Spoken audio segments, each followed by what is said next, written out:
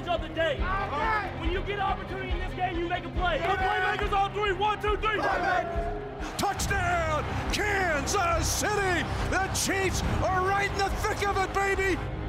Well, hello, everyone, and welcome to this edition of Defending the Kingdom. Mitch Holthus with you, the voice of the Chiefs, along with the man that we call the Shop, the Barbershop, the Spider-Man himself, Sean Barber, number 59 and number 1 in your heart, 59 in your program, and also senior team reporter with us, Matt McMullen. On this edition of Defending the Kingdom, we're going to have a little bit of fun. All now, right. You played in Philadelphia for Coach Reed. I got you, yeah. And what was that like?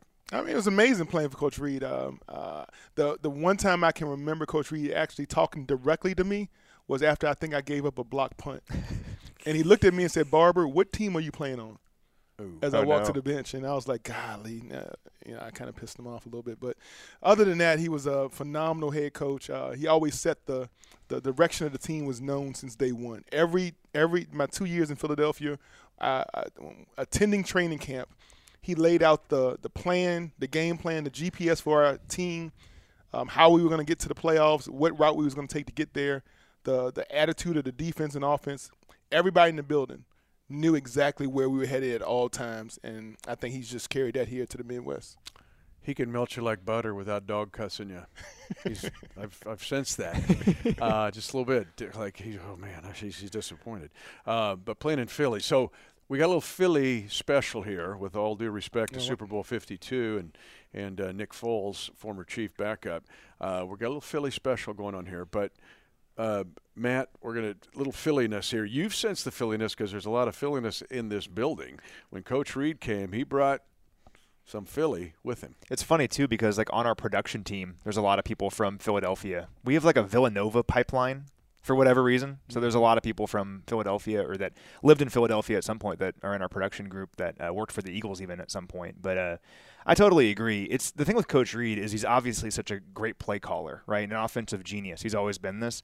But the reason he's such a great head coach is it goes beyond that. It's also he's an incredible organizer and an incredible leader.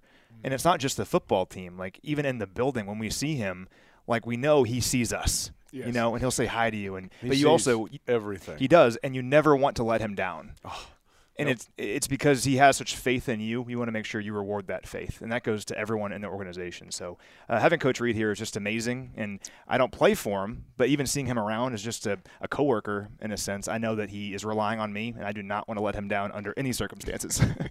Yeah, and all he has to say is you're better than that, and you're microwave popcorn. That's kind of not where we're going here, but a little bit, because there's two guys you mentioned in production. Vice President for Content and Production, Rob Alberino, cut his teeth in the National Football League after his time at NFL Films with the Philadelphia Eagles. He brings with him, because of a relationship, a super talented guy named Joey Helder, involved in special projects, like an incredible talent, great passion. He's been around the NFL. He gets it. Okay. Let me just set this up. And then I'm going to look at the I also want to mention this, too, the Philadelphia influence on the coaching staff or the football side. Hear me out on this. Andy Reid, of course, Brett Veach, Rick Burkholder, Eric Bieniemy, Steve Spagnuolo, Joe Blameyer, Ken Flagel, Mike Frazier, Greg Lewis, Lou Mann, Corey Matai, Tom Melvin, Matt Nagy. I'm leaving people out here. Mark Donovan, the Chiefs president, was with the Eagles. Barry Rubin in strength and conditioning. I'm leaving somebody out. But the point is there's just all these waves of guys from Coach Philadelphia. All right. I'm working on a game. It's late at night, but the Phillies and Padres game is going on, National League Championship Series, right? So I'm working. I got the game behind me, and all of a sudden, bing, bing, it's the Rocky bells, right? And I'm turning around. I go, what's going on? Well, there was 2 strikes on the Padre hitter, which is what the Phillies do when it's 2 strikes and they go bing, they play those Rocky bells. It gives me chills even talking about it. So I come back to work the next day, Joey is in the mini sub with me. I go, man, that's cool. He goes, well, the Eagles do this. They play the clip from Rocky 2. The clip from Rocky 2, quickly here for everybody, is the fact that Adrian and Rocky, they have a new baby now. Yes. Like Rocky's still going to get like punched in the head, and he's got to try to fight the rematch with Apollo. And he's like, hey, Adrian, I'm looking for something else to do because if you don't win, you mix it up with Apollo. It's pretty good. Apollo no more. That's bad. But and she goes, Rock, there's just one thing I want you to do for me. And he leans in, and she goes, win. Win. Yeah. bing, Yeah. they play those bells. Yeah. It gives me chills. Is that what Tammy says to you when you leave for work every day? Yeah, pretty much. And then I could just and then I bash into the sheetrock and I got a concussion. Then she goes, win again. And then Mickey the trainer, played by Burgess Meredith, Yes, sir. goes, what are we waiting for? Take this. Yeah, what are we waiting for? So all fall since then, I've watched that clip like 25 times. Yeah. Uh-huh. Okay, what does that have to do with defending the kingdom? And I wish I could bring back Burgess Meredith to say, what are we waiting for? Take this. The fact that now the opportunity is there for the Kansas City Chiefs. And when you have a 99.1% chance of winning like the Buffalo Bills did last week and did not, and you have beaten the Chiefs head-to-head, and now you slide back into the second position, and the Chiefs slide into the 1 position and a chance to put a vice grip on the AFC West this week. The opportunity that's there for the Chiefs. We're going around the world first, but we're going to get into this. What are we waiting for? Take this. The bells are ringing, and the opportunity's there, Shot. Well, I mean, personally, on my career, I would say that the only thing I can think that's even close to that is, when I got to the league and I was in training camp, there was a few linebackers and safeties that were ahead of me. There was people ahead of me to keep me off of getting on the field. I was a special teamer. They said I was a little bit undersized to play linebacker, but the name that comes up is Jamel Williams. He played at Nebraska, number 22, flip it. He was one of my, a great teammate of mine. But at that point, But I you're realized. at Richmond, a non-power 5, you're FCS. Yeah, he's in Nebraska. He's a second-round pick from Nebraska. And then there was another second-round pick from the University of Miami, Twan Russell. So these are the guys that are keeping me off the field. And when I knew I was slotted behind them, I knew as we were going through training camp, when they made a mistake, that's when I heard those bells ring. When those mistakes were made, I knew there was a point in time where I could now scoop myself, put myself in front of those guys in somebody's eyes. Some evaluator, a coach, somebody who's watching the film can see that, Barber can play this position. No, he can play it well. And so when those bells ring and it's time for you to get into that front spot, now you got to run with it. And so I never looked back after that point. I always considered myself a starting will linebacker from that point on, and 10 years later in the NFL. That's what those bells mean to me. Opportunities are rare, Matt. They're rare in our side of this business too. And you toiled, basically volunteering time for the volcanoes of Salem Kaiser, yeah. the Salem Kaiser volcanoes Yeah. of like high A ball, eating like the hot dogs the guys didn't eat. When did the bells ring? Well, it was low A ball as well, and unfortunately that team no longer exists. It got contracted. But, yeah, you want to work in sports, it's incredibly difficult, particularly if you want to work for your favorite team one day, like you and I both got so lucky to do. But you have to grind your teeth at the lowest levels, and you have to be willing to accept that and to do that and to spend years of your life working in low A minor league baseball, with no promises of it ever paying off. And for me, it was when I first got to work my first ever Chiefs game, kind of the way I got there. It's a long story, but I'll try to summarize it. I worked for a couple minor league teams. I worked for a couple major league teams. But even then, once school was over, I didn't have a plan after that. I didn't know what was next. And I knew a guy who worked at the UMKC athletic department, and they needed someone just to volunteer and run stats at basketball games. And I was like, Keyworders volunteer. yeah, no, I wasn't getting paid. Yeah. I had nothing else to do, and I needed to occupy my time doing something, and why not do it using sports? So I was doing that, and after about, 3 weeks of doing that, I got incredibly lucky where the Chiefs needed somebody to come in and essentially just transcribe and just be a guy that would listen to interviews and transcribe. And that's when the bells went off, because I was like, oh, man, this is my opportunity. I got that internship, and the first ever Chiefs game I got to work when I was coming here, not as a fan that paid to come, but I was being paid to come work here. Yes. That's when I realized, this is what I want to do for the rest of my life. And I've been so fortunate that that internship turned into a full-time job, and that was several years ago now. That was in 2016, but that's when the bells went off. And it's preparation meets opportunity, right? I worked for so long, just like you did as a player. I worked so long in my world, just at the lower levels, and when I finally had a chance, I tried to seize it. And fortunately, I'm still here. And the bells ringing. So same here. The fact that I had been involved, I started in junior college, right? Football. I'm doing junior college football and basketball, selling advertising, covering 35 high schools in Pratt, Kansas. I was involved at K-State for 12 seasons, alma mater, right? But I also had to be, I was the sales manager of the entire radio network as well as doing the games. But a finalist because there was some interest in what I was doing. I was last two with Chicago. I was even told I had the job. Wow. Doesn't get it, right? So you get, I think I'm going to make the team, and I get cut. A finalist with the Falcons, finalist, final five with the Vikings. Doesn't happen. I'm doing college basketball, and I actually filled in for Kevin Harlan when he was the voice of the Chiefs. Gotcha. I filled in. I beat 75 people who were auditioning, and I beat them out to do one game. My audition tape for those other jobs was that Chiefs game. I'm at the carousel with the bags at KCI, and a friend lets me know that Kevin's going to the network. He's going to go do network television. And the bells started ringing. But I had to win the job, right? Here comes how many applicants for it. But the bells rang. And now it's my hometown team. Way better. This is a team I grew up with, thinking I'm Lenny Dawson on the farm, playing out every game on Sunday. And so the bells ring, and the doors open, and you seize the chance. That's where we're at on this edition of Defending the Kingdom. What are we waiting for? Take this, because now the Chiefs are hearing the bells ring. They are in the one position, not only in the division, but in the AFC. Okay, we're going to get into this more and look at this Charger-Chiefs matchup and how the Chiefs seize this opportunity and go with it. But first, let's go around the world. And who do we have as Kingdom defenders around the globe? Well, first of all, what a great cold open that was. That's fun. I'm fired up right now. It's only Wednesday.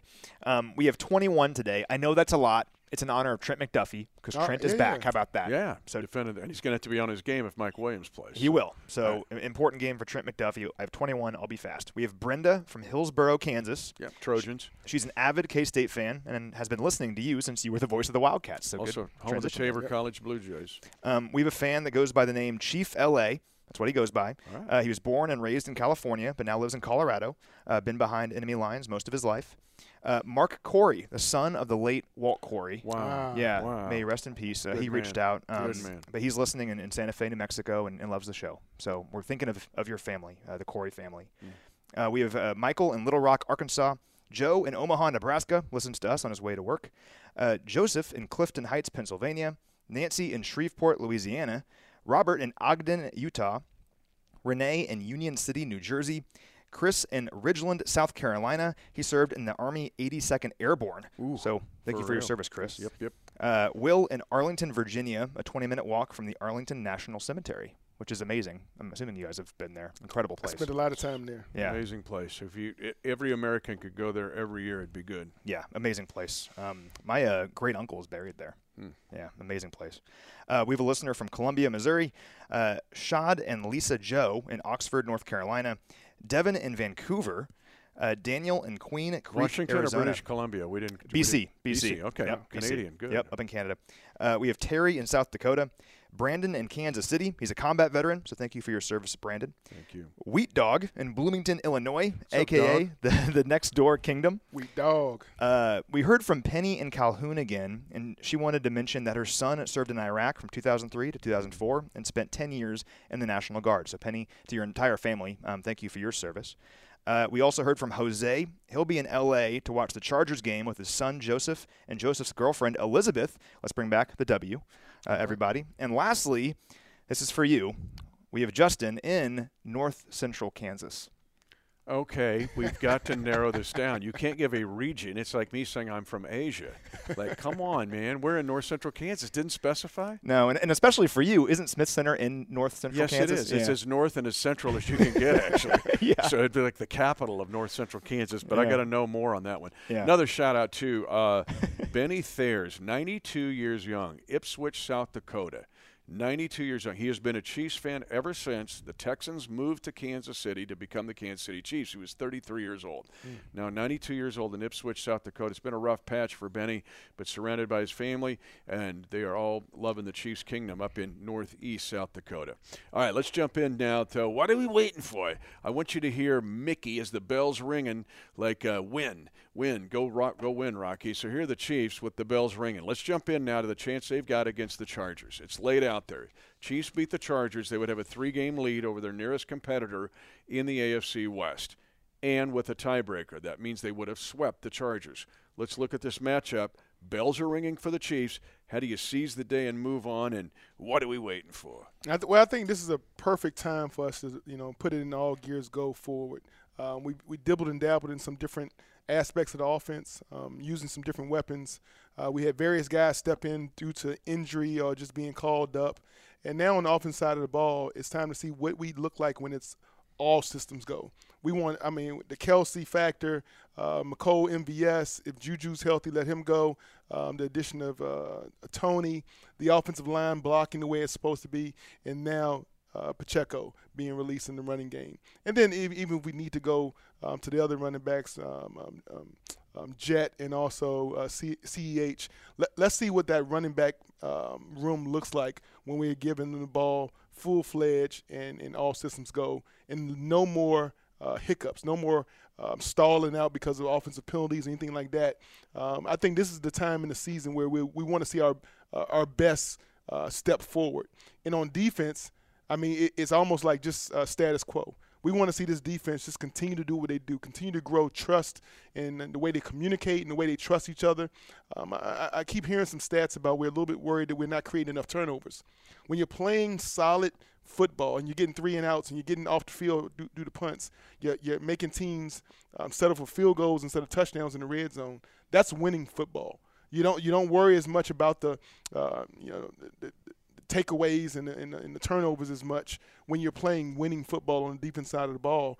And then when it comes to special teams, I think that's probably the one area where we would like to take the next 3 or 4 weeks to kind of sharpen our teeth a little bit. Let's continue to sharpen that area of the field, whether it's coverages, being prepared for some of the trickery, onsides and all that kind of stuff, and then just playing up to our level of capability when it comes to making field goals and fielding punts and things like that. So that's the one phase of our team I would love to see at this phase of these next 4 or 5 games as we prepare for that home stretch, just to be playing on all cylinders, and let's see what we can really do. Let's play our best football in weeks 11 to 16 and prepare for the playoffs.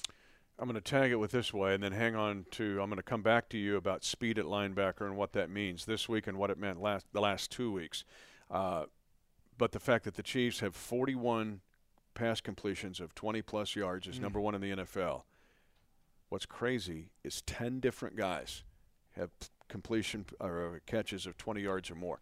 That's crazy because Tony just added to that list last week. Matt, in this matchup with the Chargers, the bells are ringing. What are we waiting for? Take this. This Chiefs and explosive offense to do it against a Charger defense, which has been perplexing. They have had all kinds of injuries. We understand that. Bosa's been out. Their defensive line, they're getting practice squad guys hurt. But they still have Khalil Mack. They still have very good athletes in the middle and on the back end. But what did this Chiefs offense do to seize the moment, take care of business, and beat the Chargers? Well, first of all, my favorite stat this week, and you reminded me of it just now, 10 different players in this offense have also caught a touchdown this season. That's most in the NFL. The NFL record is 13. There's 8 games left. Sky Moore hasn't caught a touchdown yet. Michael Burton will get him one. Yep, and maybe a big man touchdown at some point. Yeah, put Allegretti back in there and get him one. Yeah, someone else. I like that. Yeah, so 10 different players have caught a touchdown on this offense. I think that's the best way to articulate how varied and dynamic this approach is, where if you're a defense, who are you supposed to stop? And if all these different players can make plays on this team, you can plug Kadarius Toney in his second game with the Chiefs, and he racks up 90 scrimmage yards and a touchdown. Looks like he's been here all year. He's only been here a couple weeks. So what do the Chiefs need to do? Just keep doing what you're doing. And the beautiful thing about this Chiefs squad is a lot of these guys have been around now. Patrick Mahomes, and on defense, guys like Chris Jones and Frank Clark. They have that killer instinct where this is the time of year that they need to play their best football. And they know that, and we've seen that in the numbers in recent seasons. Since 2018, so the Patrick Mahomes era, in November and December, the Chiefs are 30-4. 30-4. Patrick Mahomes has won 24 straight games in November and December. I don't want to jinx it here, but I'm just saying that they know this is when they have to play their very best football, and consistently they do. So for the Chiefs coming into this game against the Chargers squad that is fighting for their season right now, just keep doing what you're doing and attack it like you always do. And this Chargers defense, they have playmakers. Yeah, Khalil Mack has 7 sacks. Derwin James is one of the best defenders in all of football. But for whatever reason, injuries and other things, it just hasn't really worked this year for them defensively. They're allowing 25.3 points per game. That's 29th in the NFL. And they are allowing the third most rushing yards per game in the NFL with 147. They've allowed 4 rushes of 50 or more yards this year. That's most in the NFL. So they're good. They have talent. We respect these guys. But defensively this year, it hasn't worked for them. And for the Chiefs offensively, it has. It's the number 1 scoring offense in the NFL, averaging 30 points per game. Keep doing what you've been doing all year long, and you'll leave L.A. with essentially a 4-game lead in this division. Yeah, they're giving up explosive run plays. That's what's crazy. You mentioned the 450-plussers. The league average is 1, and they've given up 4. Just kind of doesn't add up with them. All right, Shop, what are we waiting for? Seize this. The Chiefs' defense, I'm going to ask you about the linebackers in specific, because when I reviewed the video of the last 2 games, one thing that I felt bad about, that I didn't give enough attention and credit to the linebackers, especially in this last game, Willie Gay Jr. and Nick Bolton. Teams run bubble screens. They'll run screens. They try to get off tackle and in space. You got to defend the inside first, but then you got to scream out there 30 yards to go help on the bubble screen, yes. right? That's tough. Austin Ekeler for the Chargers is 5th in the league with 67 catches. We talked about the fact that he's got 81 targets. Like he's got as many as Kelsey's got. And yet he's 44th in the league in passing receiving yards. Justin Herbert's very capable, good. He has great games against the Chiefs. He has the highest rating against the Chiefs of any other team that he plays in his career so far, 2 and 3 against the Chiefs. 2nd in the league in attempts, 2nd in completions, 30th in average yards per completion. It's just strange. So Ekeler here, I know Mike Williams is coming back. I'm going to get to you in that second. You know Keenan Allen. You know they're going to put everything in this game. But Austin Ekeler, the linebackers, the Chiefs, the speed that you're seeing at Willie Gay Jr. and Nick Bolton, what does that mean to this team now and moving forward? Well, the one thing is so great about getting Willie Gay back is not only what he does on the field, but the energy, the excitement, the emotion he brings back. He's like the Energizer Bunny out there. And anybody who's been out there who's watched any game at GEHA Field, Arrowhead Stadium, when you're there, even during warm-ups, Willie Gay he's losing his mind. He's all over the place. He's just he's a Tasmanian devil. And then right before the play starts, before kickoff, he calms it back down. He gets refocused on his eyes are in the right place. And what our guys are doing better than we've seen in years past is our guys are playing controlled football. They know exactly what gap they're responsible for. And even if we go back to, a few games ago, the big plays we gave up against Tennessee, it was 1 or 2 guys running a little bit too far over, cheating his gap, leaking out of his gap. And then that second half, we got back to our basics. Everybody know your home gap. If any guard pulls, you go to your secondary gap. It's very simple. It's a very simple equation, but it's very hard to execute. And our guys are executing it. The communication they're having right now is kind of like twin brothers. It's like they know what each other's thinking out there. And their communication at an all-time high. And the way they deliver blows, the way they get downhill and run, you can see the youth, the energy, the downhill striking. Those guys run to the ball and get to the ball pissed off, and they let the other team know about it. And so that energy is it just spreads throughout the defense. And I love what I'm seeing from those guys. Bolton is wearing the green dot, communicating the plays. Willie Gay is handling the emotion. And then when it's time to go hunt and attack and get to the ball carrier, those guys are doing it in a pissed-off manner. I love it. They're also enjoying the game. You can just tell from Nick, and in talking to him and Willie Gay Jr., they remind me of you, the way they play. They understand the blessing it is to play, and 2, let's have fun doing this and stay within the assignment. But to me, it's the biggest difference between the 2022 Chiefs and the 2021, 20, and 19 Chiefs. Are those 2 guys? Throw in Darius Harris, Chanel, all these guys in this, but mainly those 2 guys. Their ability to be fast, understand, recognize is big. Let's go to the secondary, because I do anticipate, as do you, that the Chargers will get Mike Williams back this week, and probably Keenan Allen. They're loading everything into this game. We've seen Palmer be effective. We've seen Carter be effective. Not sure they're a little bit chopped up at tight end here again, but the fact that the pressure now on these young corners for the Chiefs. And we talked about Trent McDuffie on your trip around the world. whether it's him or Joshua Williams or Jalen Watson. The Chiefs last week played a lot of that 3 safety, 3 corner, sometimes 4 corner stuff. A lot of those guys are rookies. Here comes Mike Williams again, or Keenan Allen. Let's talk about the young guys in the secondary. What are you waiting for? Defend particularly the long pass. Yeah, and for what it's worth, we don't know that officially yet. This is being recorded on Wednesday. We don't know if Mike Williams or Keenan Allen is going to play. Okay. What we do know, though, is everyone gets healthy against the Chiefs. Yes. And especially for this Charger squad that I said earlier is fighting for their season. I'd be shocked if those two don't play. And you're right, it's a great challenge. Mike Williams is one of the tougher players the Chiefs have played against in recent memory. He always seems to have great games against the Chiefs, and we saw that back in Week 2, particularly in the first half. The Chargers haven't seen a fully healthy Chiefs defense yet, though. In that Week 2 game, we didn't have several guys, including Trent McDuffie. And guys like Jalen Watson were brand new. Joshua Williams had barely played at all. The fact that so many rookies have played and played effectively on this defense throughout the first half of the season, they're much more better prepared for this matchup. And what I love about guys like Jalen Watson and Joshua Williams is they have tremendous height. We talked about this way back when we drafted these dudes. We talked about Mike Williams specifically, that we have guys that are 6'2", 6'3", that can match him in terms of his height, and they're not, shorter corners. So I think that's an advantage that the Chiefs have here in this game. And these guys are playing with confidence right now. The defense has been so good lately. And it has to warm your heart when you're watching Nick Bolton and Justin Reed and some of these guys lay the hits that they're laying. But they're playing so well. The offense gets a lot of credit, and deservingly so. But go back to that Tennessee game. The Chiefs don't win that game if the defense didn't play like it did in the second half. And last week against Jacksonville, Travis Etienne comes in here as one of the best young running backs in the NFL. 5 straight games with 100 yards from scrimmage. He never got going in that game, and that was a complete team effort defensively for the Chiefs. From the front, the defensive line, the linebackers, and the secondary. So the defense is playing really well right now. This is going to be one of their tougher challenges they've had this season overall. But I think they're really well positioned to succeed and compete against a Chargers offense that isn't quite what we expected this year. And we can talk about Herbert a bit more later on. But they're very talented, and you can't dismiss that. Yeah, let's just close out as we go. We'll take one more spin around the block here, but some numbers to consider. This is enormous for the Chargers. Right, this is like a playoff game for them. Yes. Let's just take Justin Herbert. He's 20-21 in this league. Very talented, we know that, but he's 20-21. He beats the Chiefs. He goes 3-3 against the Chiefs. He's 21-21 in his career.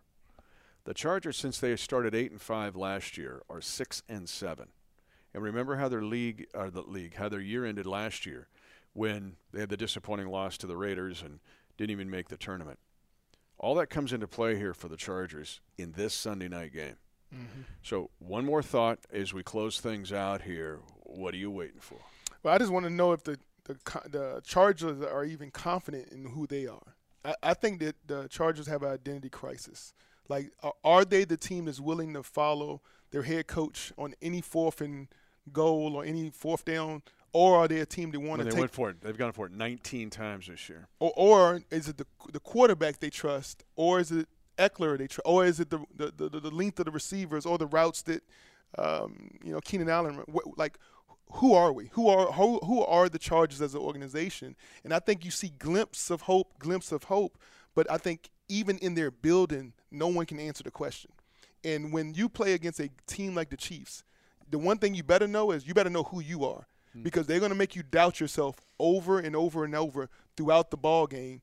And what happens usually is that little bit of doubt creeps in, and that's when the Chiefs, before you know it, run up 40 points on you. And it happens almost every game. Because it seems like there's more hope externally when they talk about the Chargers than there might be internally, right? Because we hear all the chatter and talk about them throughout the last 2 off seasons. And a couple thoughts here, because the Chargers are truly a conundrum this season. They're a very interesting and strange study. Because if you look at Justin Herbert, last year, even though the wins and losses weren't always there, the talent clearly is, and his numbers typically backed that up as well. He averaged well over 7 yards per attempt last year, bunch of touchdowns, all that stuff.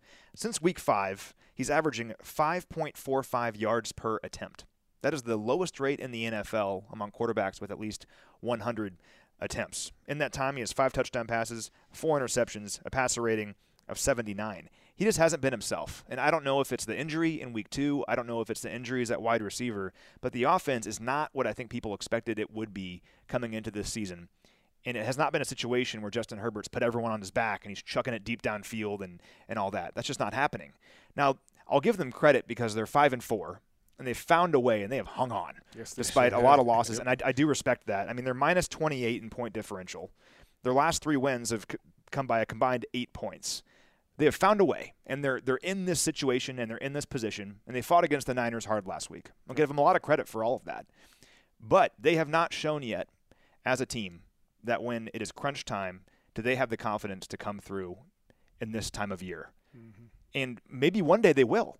But so far they have not done that, and the Chiefs have consistently. And hopefully that repeats itself here, and the Chiefs are able to continue that, and the Chargers aren't. But that's my question for the Chargers, is you have a lot of talent and a lot of great players, but at what point do you find a way and pull it up and win games when you have to in the second half of the season? And they're a young team that's still trying to find that answer.